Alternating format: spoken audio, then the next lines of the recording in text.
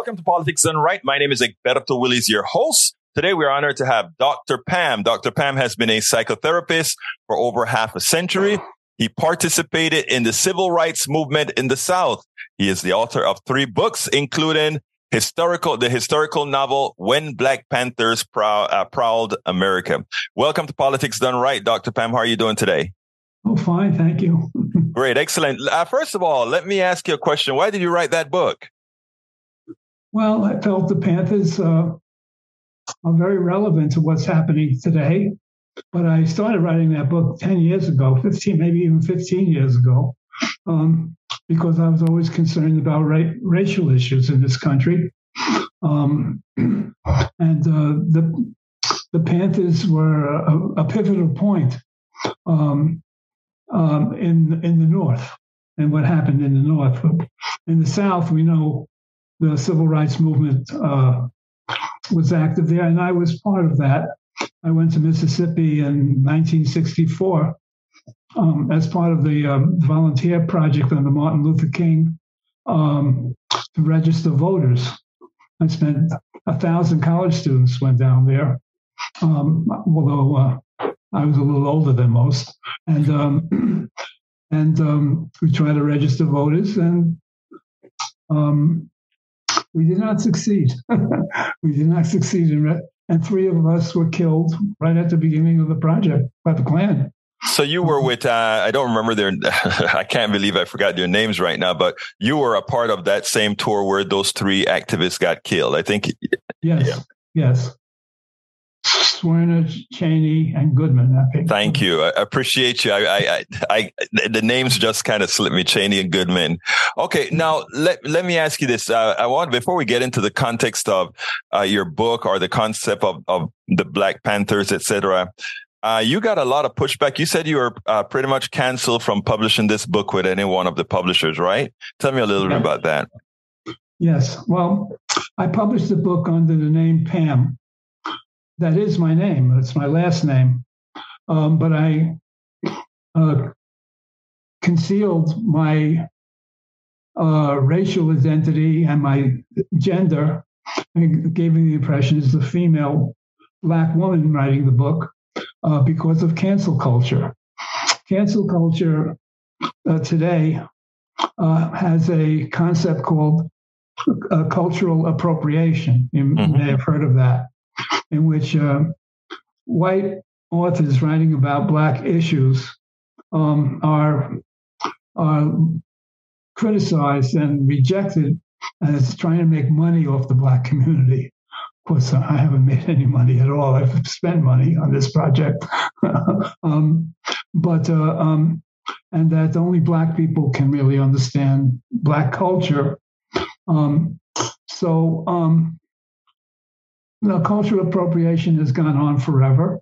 It's part of artistic license that people can write about whatever they want. Other people can react to that the way they want. But the publishing industry has not wanted to run afoul of cultural appropriation, so they tend not to publish books by white authors about Black subjects. And so that happened to me. A number of agents, a number of editors, and in one case, a publisher, once they found out that I was white, would not publish this, would have nothing to do with this book. And they would have published it if I were Black. Well, let me interrupt you there, because I want to be straight with our audience here. First of all, I don't quite believe in a cancel culture. I don't. Then that's why you're here. And the other thing that I don't believe in is that white people, I think it is silly to say white people cannot write about, let's say, particularly Black issues, when a lot of Black issues are directly responsible to what white people have done to Black people, et cetera, et cetera. So I think it is quite apt for white people to give a perspective as to what this interracial, I hate to say interracial because I don't really believe in race per se, but we know America as a racial society has actually, it didn't become a racial society because of black folk or white folks, the interaction thereof that creates this. So I think it is sort of silly to say that, what are you going to write about if you want to write about the issues among races? I'm sorry. So that's the reason you're here. I want to hear your story, and I don't fall under that domain. Okay, very good. Well, anyway, the book does have, at the very end of it, an author's note, which does explain why I perhaps misled some buyers by my name and the picture of a black woman panther on the very front cover to give that impression, but to explain why I did this. Well, I don't think, let me just tell you, Dr. Pam, I don't think you needed to do that. I like what you did, which is self-publish. I have 3 books myself, and I asked nobody for permission. I just self-published the damn book and got it out there. So I think I think you did the right thing in the way you published it. I don't believe in impersonation either. But that said, is this story that you're talking about here, I think you said it's fictional, but it pretty much it pretty much follow fact-based occurrences. Is that true? Yes, exactly true. It's a historical novel. And people of my generation, as they read the book, they keep saying, "Oh my God, I remember that. I remember that. I remember that." So the book tells the story of the Black Panther Party through the eyes of a black female journalist. Neff. Covering them. Her name is Neff in the book, short for Nefertiti. And she actually falls in love and has an affair, a long-lasting affair, with the head of the Black Panther Party, which was Huey P. Newton, out of Oakland, California. And that's where the Panthers got started in 1967. And as the civil rights movement wound up in the South, having achieved the voter registration legislation that it wanted, our project in Mississippi helped draw a lot of attention to that issue, especially when the 3 people were killed, and then the bridge at Selma, Alabama, that was the last straw. And Johnson stepped in and passed that legislation. So what we set out to do in the South was accomplished, and now all eyes turn northward. And there, the Black Panther, the Black Power movement got started with Stokely Carmichael, who had been on the project. Did you know him? I met him, but just briefly as part of a crowd.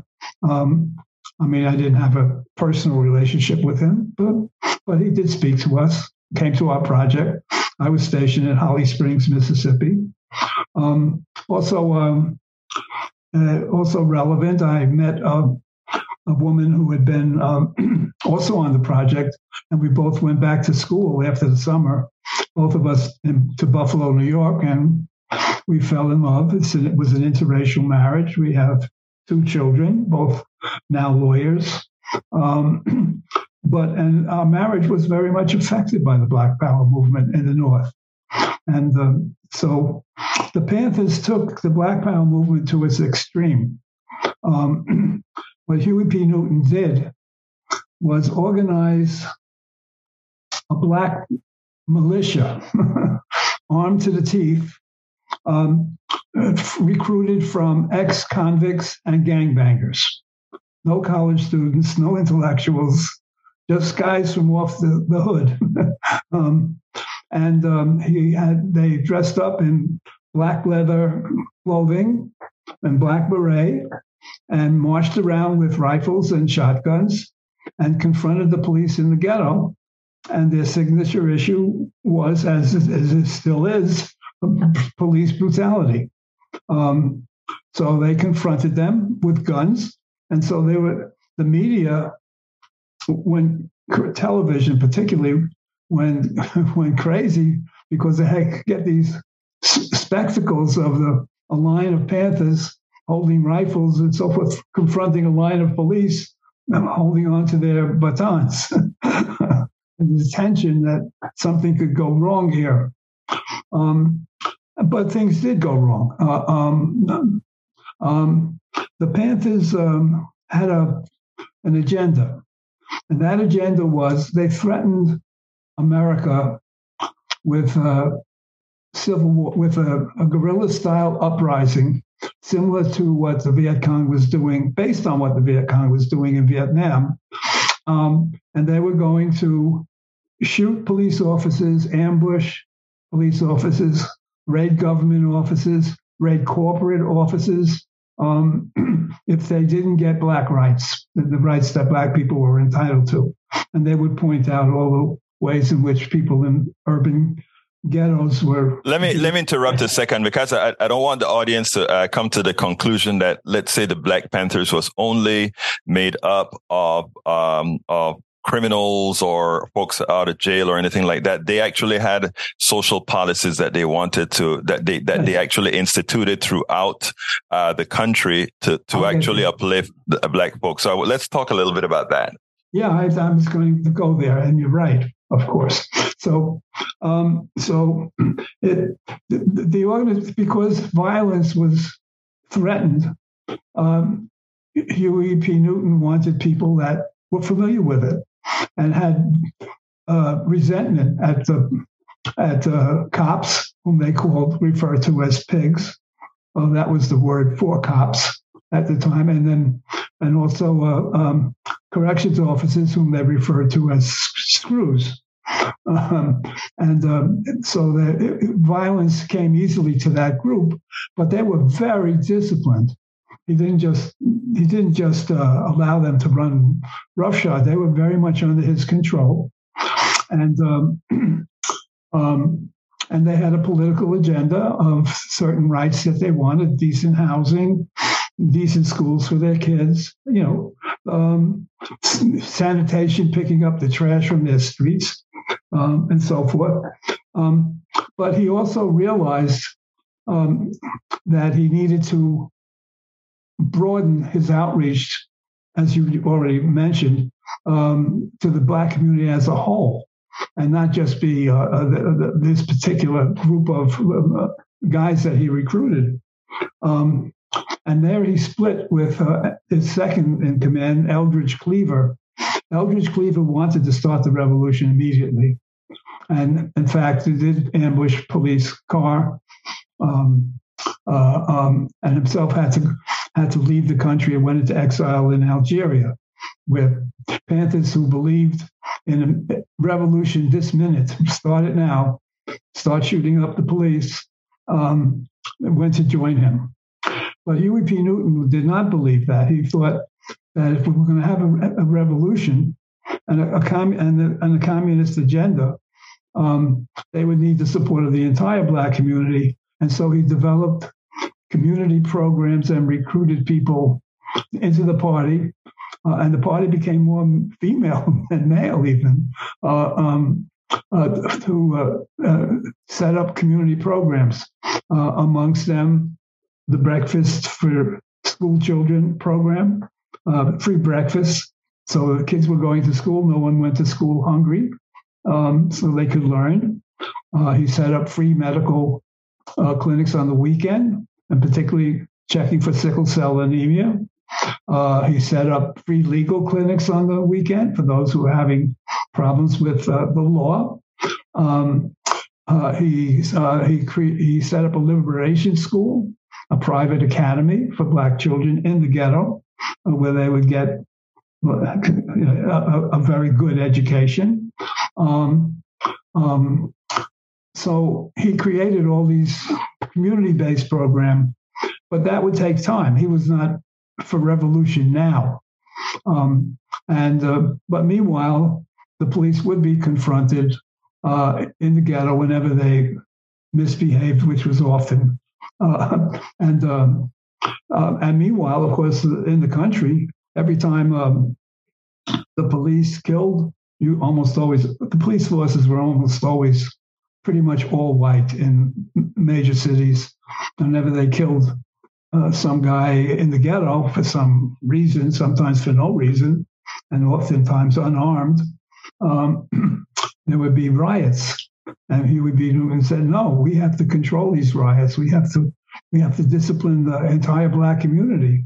The state of riots just deteriorate into looting, and that gives everybody, bad name. But we want to make it a revolutionary force, and if need be, we'll have to overthrow this government and secede. But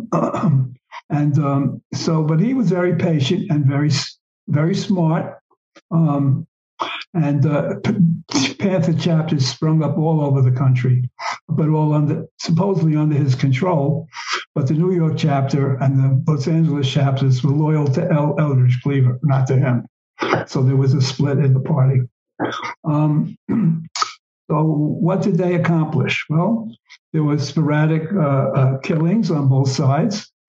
Policemen killing Panthers who were resisting arrest, or according to the police, resisting arrest. Panthers ambushing police cars, squad cars, which they did. And then there would be a series of show trials in which the Panthers demonstrated outside. Free Huey, because he was accused of killing a police officer, and very unclear circumstances whether he did or not, or how that happened. He had 3 trials, and finally they gave up because of black. Even if one black was on the jury, they could not get a conviction. Nobody would convict him, and so that went on. So that drew the attention of J. Edgar Hoover, of course, because they were preaching revolution. And if you see the movie, what is it called? Judas and the Black Messiah, that recently came out a couple of years ago. They show Fred Hampton in California, who was in Chicago, who was the head of a chapter in Chicago, a very young man. He was only 21 years old. Got killed, yeah. He got killed, but he was preaching revolution, kill cops, and so forth and so on. And then he was killed. Pretty much an FBI assassination plot, pretty obviously that. And Hoover felt that the Panthers were the number one security problem in the United States, bigger even than the Communist Party. And so he organized a whole program to infiltrate them, expose them, and get them to fight with each other, which was very easy to do because Eldridge Cleaver and Huey Newton hated each other eventually, and with them eventually Panthers were killing each other. So that drew his attention. But with that movie I found that movie very troubling because they make J. Edgar Hoover doing what he did because he was a racist, purely out of racism, whereas the Panthers were avowedly a revolutionary and communist party. And he could not, intent on fighting the government or the agents of the government, like the police, and he had to address them.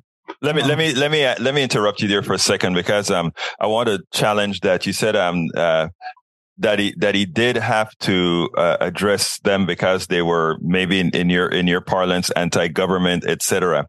Was a condition of black people in that time racially motivated in the way they were treated by the government? In other words, were they considered were they given substandard resources?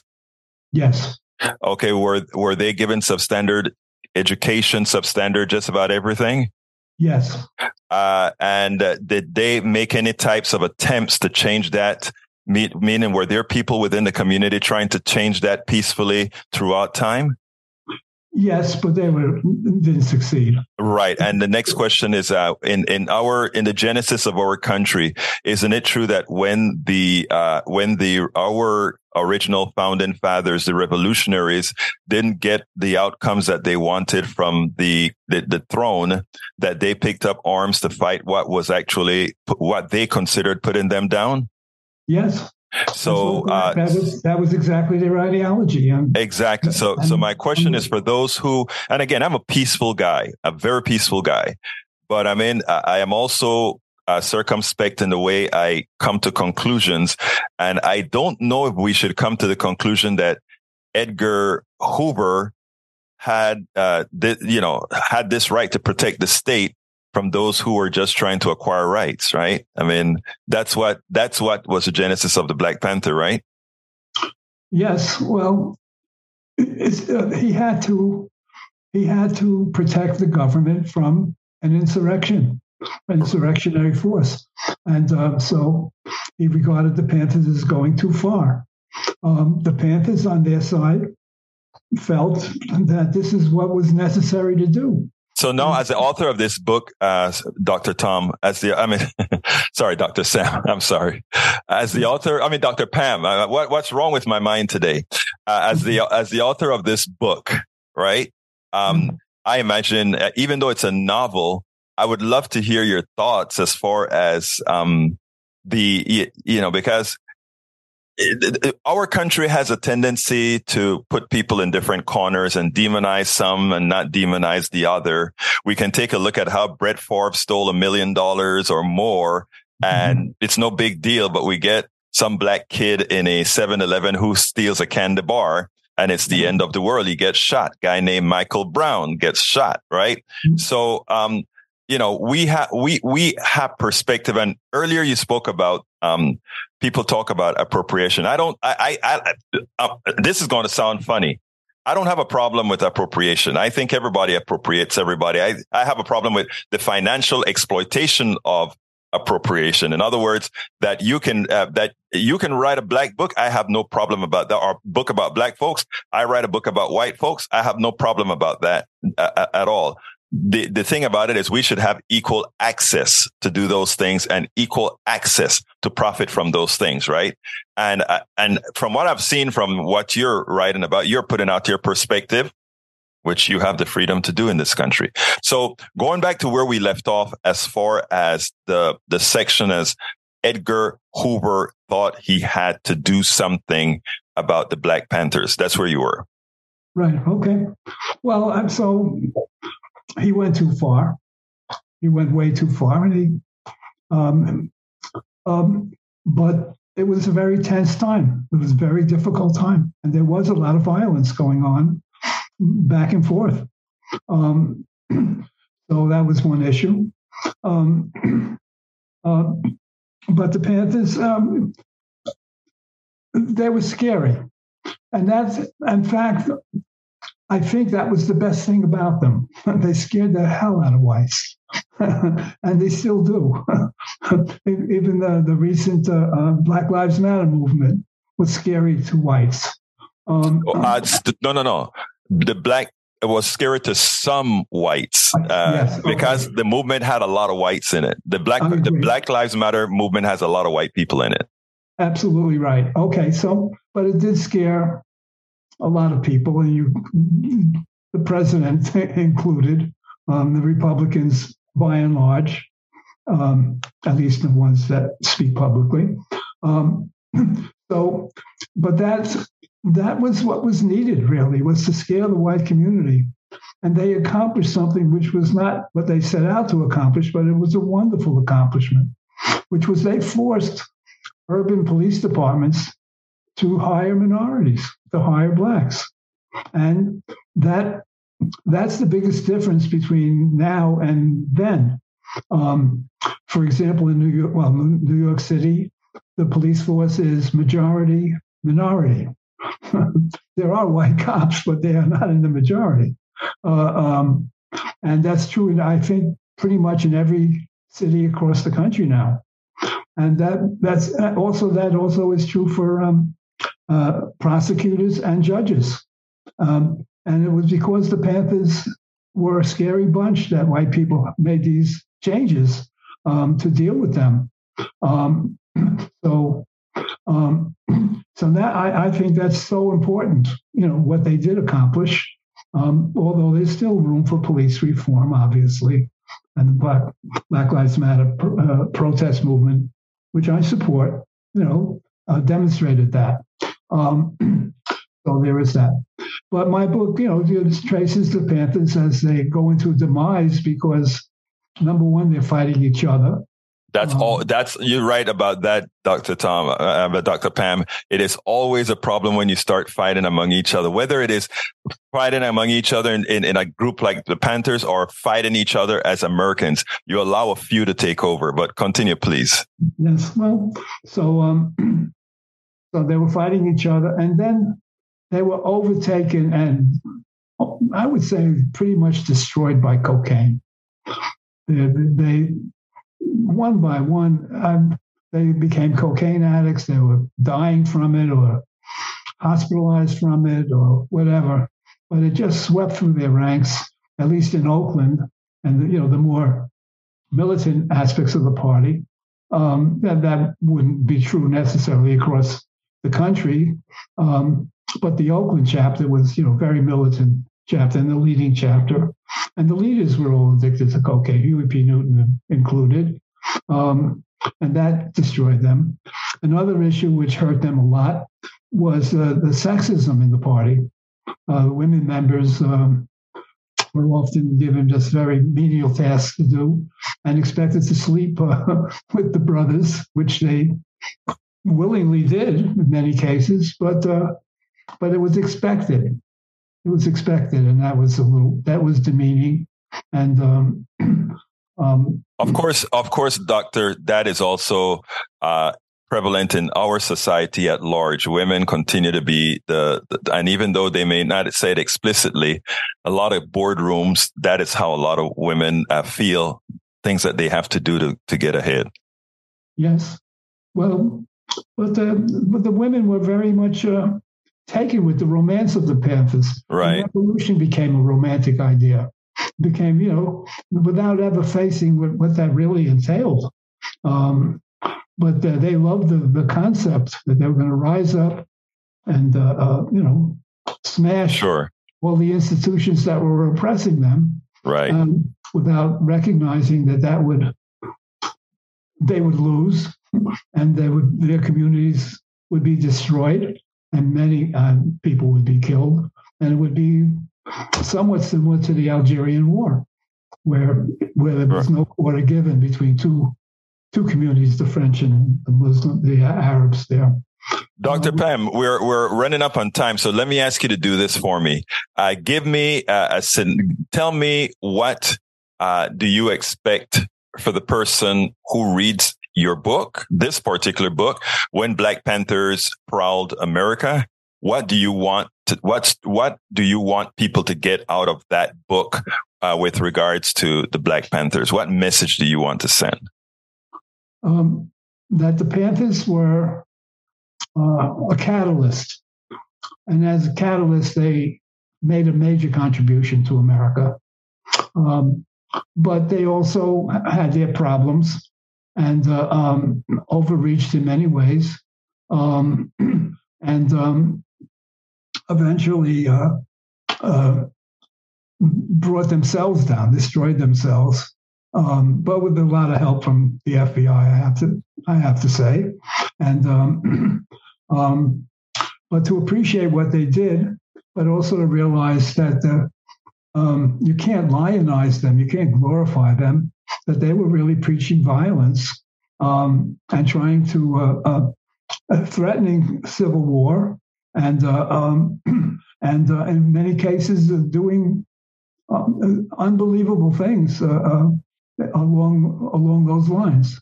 And what would you have liked me to ask you that I didn't?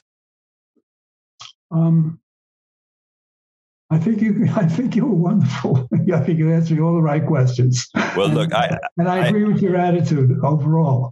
And I appreciate that. Now, I just want to put, and first of all, I like your closing, but I want to put one corollary onto that, because I think more Americans need to see it through the eyes of those who have been aggrieved for centuries. Violence has been, since the inception of this country, applied to the other. Yeah. And to think that the violence from the other is any more despicable than the violence inflicted on them is the problem that I always have. I'm a pacifist in that I don't believe in violence. I always believe conversation can solve problems. But by the same token, I will not ever just simply tell the person who is fighting back that somehow their violence is more despicable than the violence that was perpetrated upon them. That is the thing. I think if Americans were more empathetic in seeing these things, we wouldn't have violence on any side. Yeah, I agree with that. But they had to. The white community needed a jolt. Yes, they did. They needed to be scared. Yes, they did. To see the consequences of what was going on in the ghettos of Oakland and the ghettos everywhere else. And Doctor, clear. Sorry, go ahead. No, just going to say, Dr. Pam, it's been my pleasure speaking to you, and I enjoyed the conversation. Thank you. I enjoyed the conversation too. Politics Done Right depends on you to keep doing what we do. What do? We make sure to keep, number one, the internet seeded with blogs and information to counter the right and to present what progressives represent for the benefit of us all to everybody, so that it's not misled by any other entity. We make sure and populate that internet with blogs, with videos, with all these other things to make sure that we are informed and to counter everything that you normally hear that are lying at the right.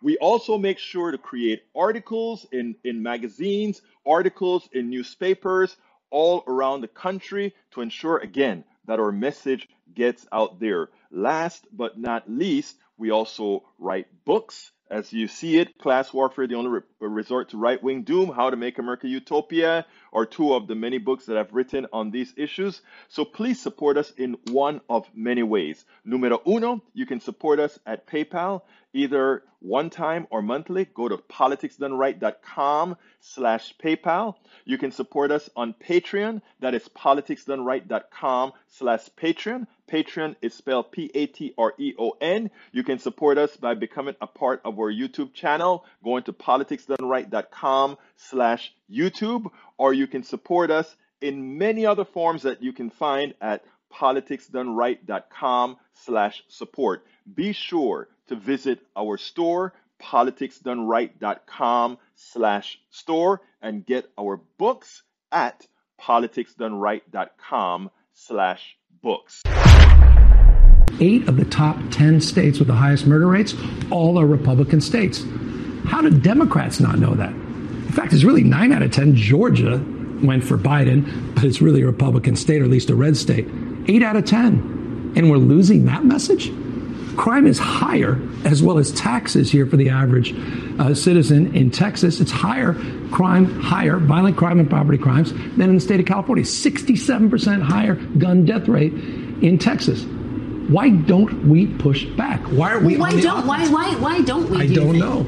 In terms of my current point of view, I'm optimistic about our ability to turn this around if we go on the offense. That's why I'm doing the billboards. That's why I'm doing these ads. That's why I'm doing these TV commercials in other states. Take it to them and take it to that damn social media network, whatever that thing's called. There's a huge amount of political and therefore economic profit to be made by convincing white voters that anything that is good for other Americans, even and including them, is somehow a threat, right? The idea, the zero-sum idea that we can't all progress together, that in fact progress for people of color must be a threat to white people. So take the student loans, for example. Who benefits from an historic up to $20,000 in student loan debt being, 20 million borrowers, the vast majority of whom are working and middle class people, the majority of whom are white. The bottom line here is that these policies, the idea of having voting rights in the country where politicians don't pick their voters, but voters pick their politicians, the idea of having affordable college, it's good for everyone. Yeah. And yet conservatives want to break a working class multiracial coalition to make white voters side with their color instead of their class. Here is a message, I hope a definitive message to all those who fall for the crap that many of your Republican leaders and others come up with, conspiracy theories, the big steal, the election is a fraud, all of that. You know who knows the truth? all those Republican politicians that are telling you the lies, and they know the truth. And guess what happens behind closed doors? They laugh at you for believing the crap. They laugh at you and they say, oh, it's not real, but come on, it'll pass. How do you feel being used like that? Those of you who believe the lie, those of you who believe that, oh, if my politician loses, it's because of some sort of a fraud, even as they know the truth and they're speaking behind your backs of what the truth is. I want you to listen to this piece from La Señora Stephanie Ruhle, because she hit the nail on the head with this segment. Very important.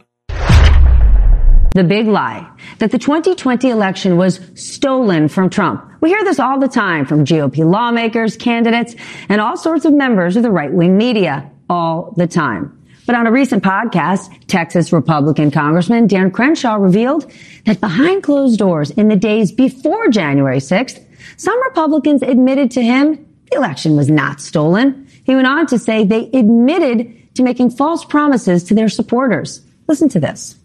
There's like, yeah, we know that, but we just, people just need their last hurrah. Like they just need to feel like we fought one last time. Trust me, it'll be fine. And I was like, no, it won't. That's not what people believe. And that's not what you're telling them. Maybe you're smart enough to know that, but so we have a lot of people in the political world that are just willing to say things they know aren't true. They know aren't true. And it's a huge manipulation. For fact's sake, that is a huge manipulation, one with dangerous consequences. Our second fact check tonight has to do with critical race theory and the Republican outcry that is being forced on kids in schools.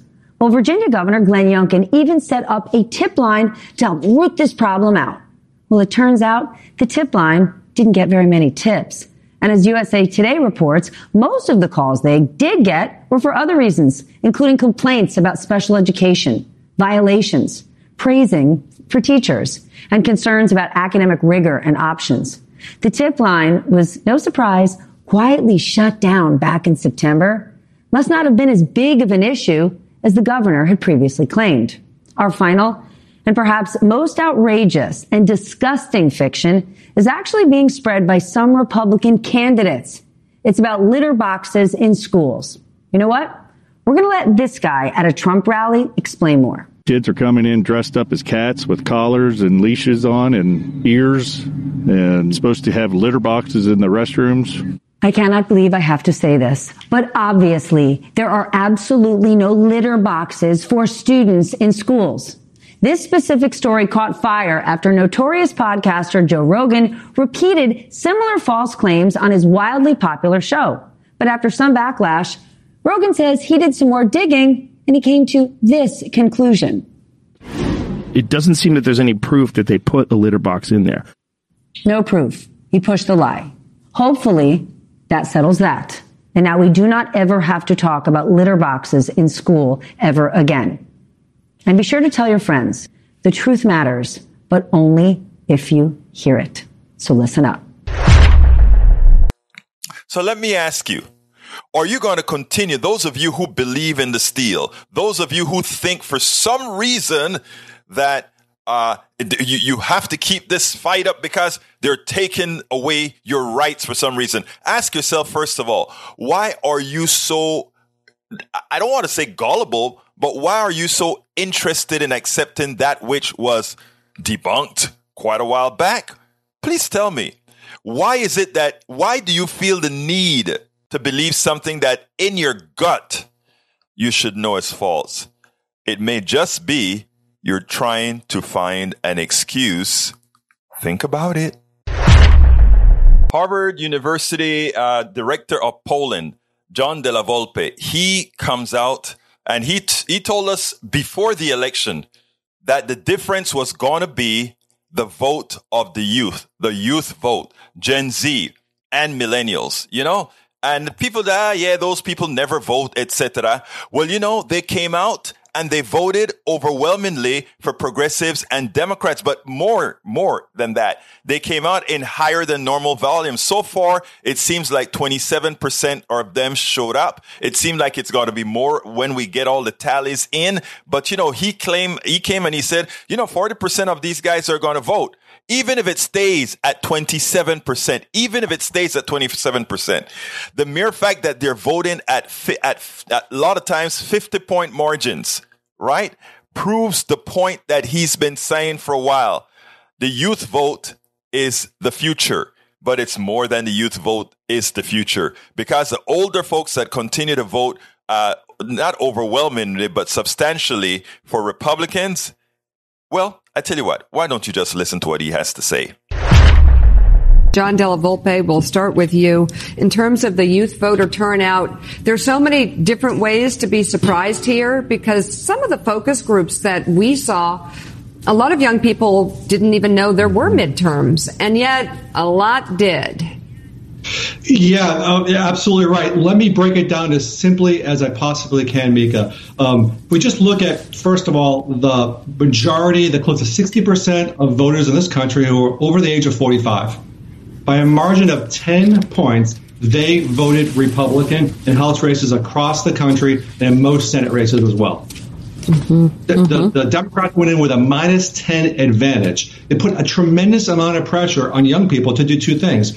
A, to show up, and B, to support Democrats. Young people under 45 supported Democrats by 13 points. Young people under 30 supported Democrats by 28. This would have been a red wave election if not for millions and millions of young millennials and Gen Zers. So, John, let's take a case in your larger point. In Arizona, just looking at the current numbers, Mark Kelly among voters 18 to 29 is plus 56. Voters 30 to 44, he's plus 19. Once you get past 44, Masters wins. So this is a story of the young vote. There's no question about it here. And I guess a larger question going forward is, what are the implications for sort of the shifting vote here, which is to say young people, by and large, going for Democrats, voters, just put it bluntly, who are going to be around for a long time. Right, Willie, this is not a surprise. We've been talking about this on your show for years now. This is the third election in a row where Democrats have relied on the youth vote to make the difference. In 18, in 20, and in 22, it's the same thing. Republicans now are a small melting iceberg. Republicans lost white, non-college voters under 30. That's the heart and soul of the Republican Party right now. They lost the new generation already with this demographic. Folks, so as it turns out, it's a melting iceberg, and this is a melting iceberg that isn't going to refreeze. So as it turns out, as we move forward, it's not a demographic change. It's an American change, folks. And we are headed there, and we are headed there quickly. I simply could not believe this one. I couldn't believe that a host on a national cable network would say this about women and how to get them to start voting Republican. I swear, you won't believe it. Check this out. We'll take it on the other side. Juanita, Republicans had another idea for how they can expand their base. I want to share what one Fox News host is suggesting. Please watch God. Single women are breaking for Democrats by 30 points. And this makes sense when you think about how Democrat policies are designed to keep women single. But once women get married, they vote Republican. Married women, married men go for Republicans by double digits. But single women and voters under 40 have been captured by Democrats. So we need these ladies to get married. And it's time to fall in love and just settle down. Guys, go put a ring on it. Just put a ring on it. I'm pretty sure you cannot make up this stupidity. You cannot make this up, Steph. And it's not just chauvinistic. It's just plain ignorant. Like, you think that's the pitch that's going to get young, independent women on your side? Like, and what kills me is that Republicans are so anti-woman. His response is, get a man in your life to control them. That's the rebuttal here. That's the response here. It's just disgusting. I expect nothing better from those folks over at that other network. And honestly, it just reaffirms how much they are anti-women, how much they hate women. And that fear of women who are independent, that fear of young people, that's only going to continue to grow because you're not getting anybody on your side with this argument. So shout out to the independent women. Shout out to the young people who are rejecting this disgusting argument from the right. You have to ask yourself, don't these guys read? Don't these guys talk to independent women? Don't these guys talk to women in a manner that, let's say, they can understand? How dare one says, single women, the way to get them to vote Democratic is not try to engage her, but put a ring on it. So the woman is not only now not a woman, it's a thing that you command. It's a it. I mean, when I saw this tonight, I couldn't help but cringe. But here's the funny part about it, guys. You want to know why Michigan is now all blue? Every elective office is as well as the state house and the state senate. You want to know why the same applies to Minnesota?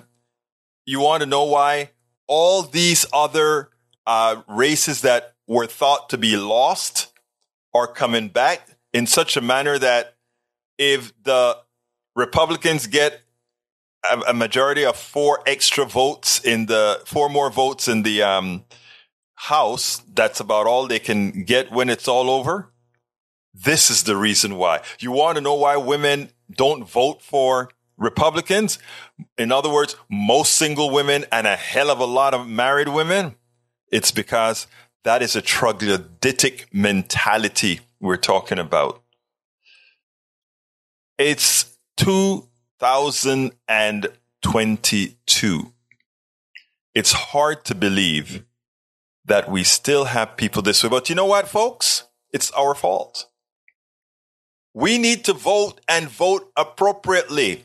We need to stop being just single issue voters that they have us nebulously forget about all the other things that they're doing.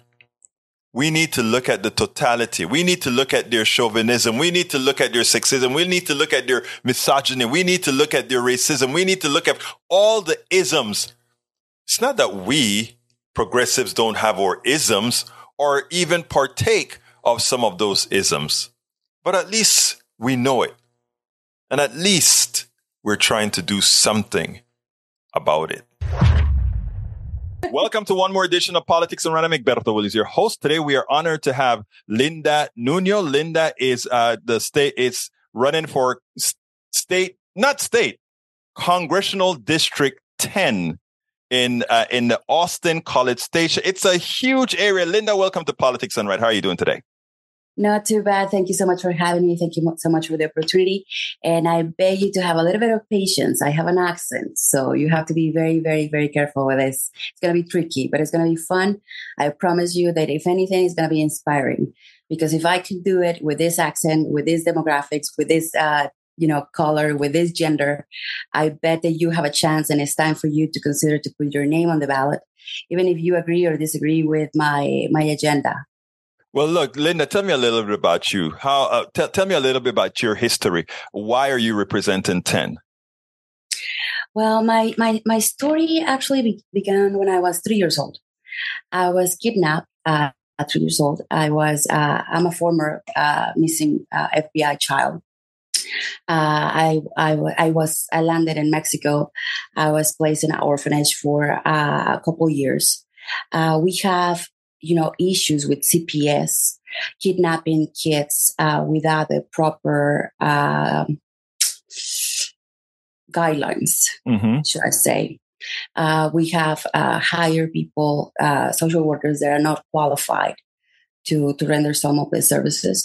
And we have a lot of corruption. We have like guardians ad litem lying on the stand, court reporters who actually do not type what is happening in some of these courts. And it's just corruption all over, right? And I'm very familiar with it. So we had, I'm a survivor, right? I know what happens behind these walls. I know that rapes are real. I know the beatings are real. I know the cold showers are real. And we had, unfortunately, 122 kids that died last year, since 2019, if I'm correct. 122 kids that died behind those walls. So that could happen to anybody. That could happen to you. That could happen to me. It only takes a malicious person, a neighbor, an ex, a co-worker, any sociopath that wants to mess with your life can just place a call to Child Protective Services, make a bunch of crap. Forgive my language. I'm very fluent in French. And it's a nightmare. It's a nightmare. And unfortunately, it has become a business. Right? The lawyers stopped working in the best interest of the child a long time ago. Judges are working just for the next election and how to get endorsements and how to get donations, to get elected. And it has become a mafia. And there's no other way to call it but what it is, which is child trafficking in the worst way possible. Now we're talking about 22 million parents who have gone through family court and have been derailed by the system. And we're talking like nationwide, right? And we have some parents who have suffered the trauma of parental alienation are committing like suicide at unimaginable rates. I mean, it's in every 32 seconds you have an alienated parent committing suicide or trying to threat the other spouse. So I think that mental health care is basic. I think that it's important to prevent versus correct. And the best way is to neutralize the damage that has been already done to our society by putting something as simple as just cameras, on the courtrooms. Judges are working outside the guidelines of the law. They are abusing their discretion in just horrendous ways. They should be acting as elected officials, not despotic monarchs. And that has to stop, right? We don't have the need also as well for court reporters anymore. We are not in the 1800s. This is not the 1600s. We have something like a software that is Dragon, right? And a machine is not going to type something that you do not say. So there is not bias.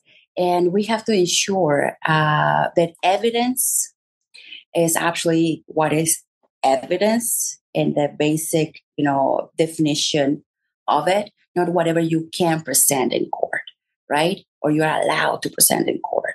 So the problems that we face are very complex. They're very diverse. And now we're paying the consequences of that. And that's one of the things that inspire me to run. I have been a victim of police brutality. I have been a political prisoner.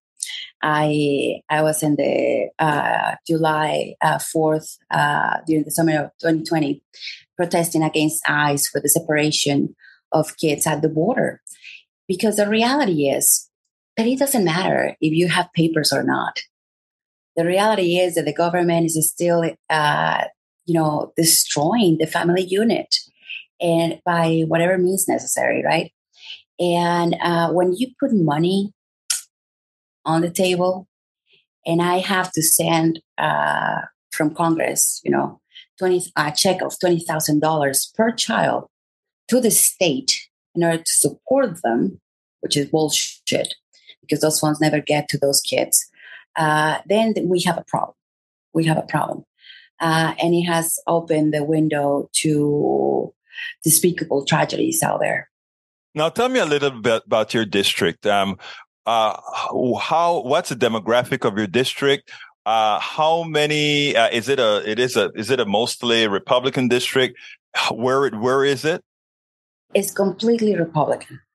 I mean, the only little pockets of more diverse kind of thinking, more progressive thinking, are the cities, right?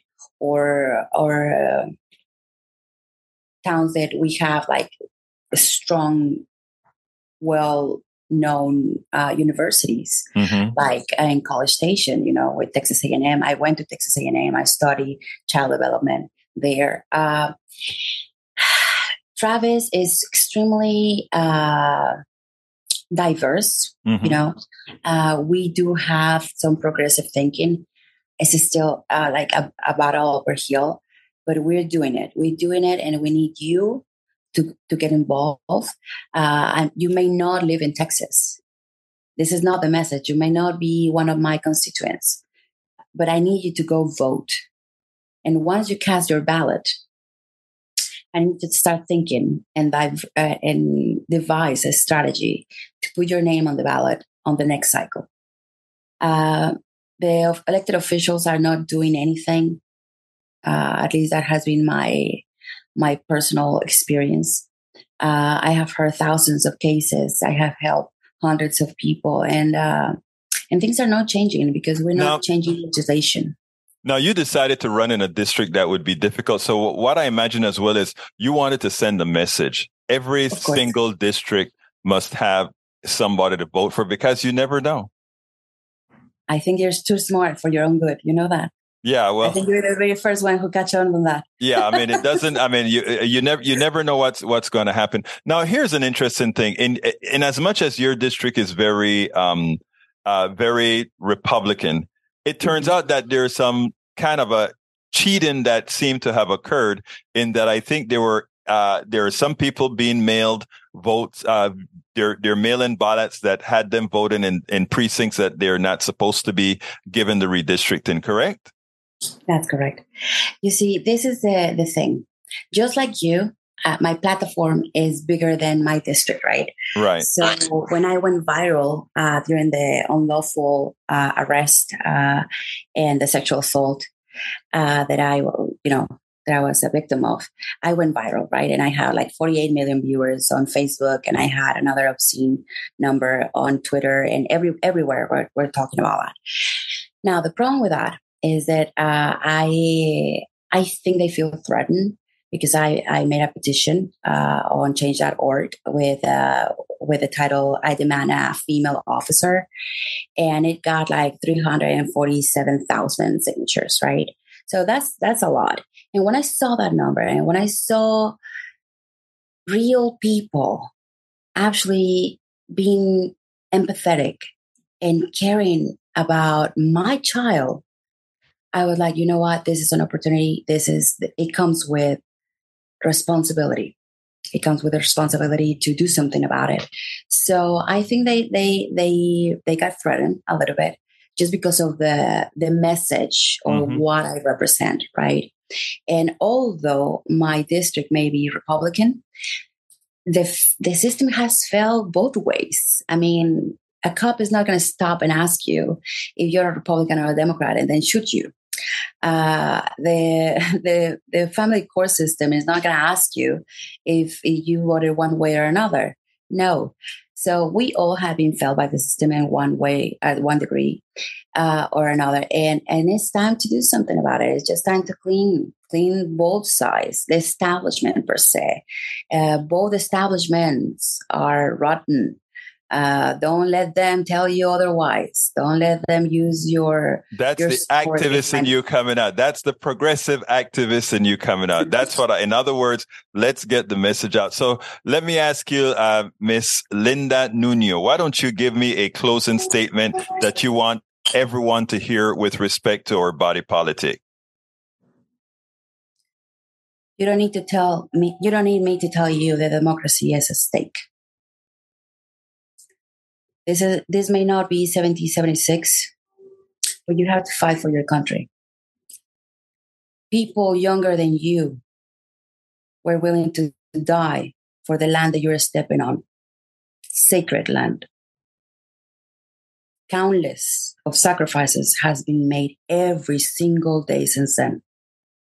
The least that you can do is to get up on your ass and go to vote. Linda Nuno for Congress, Texas 10.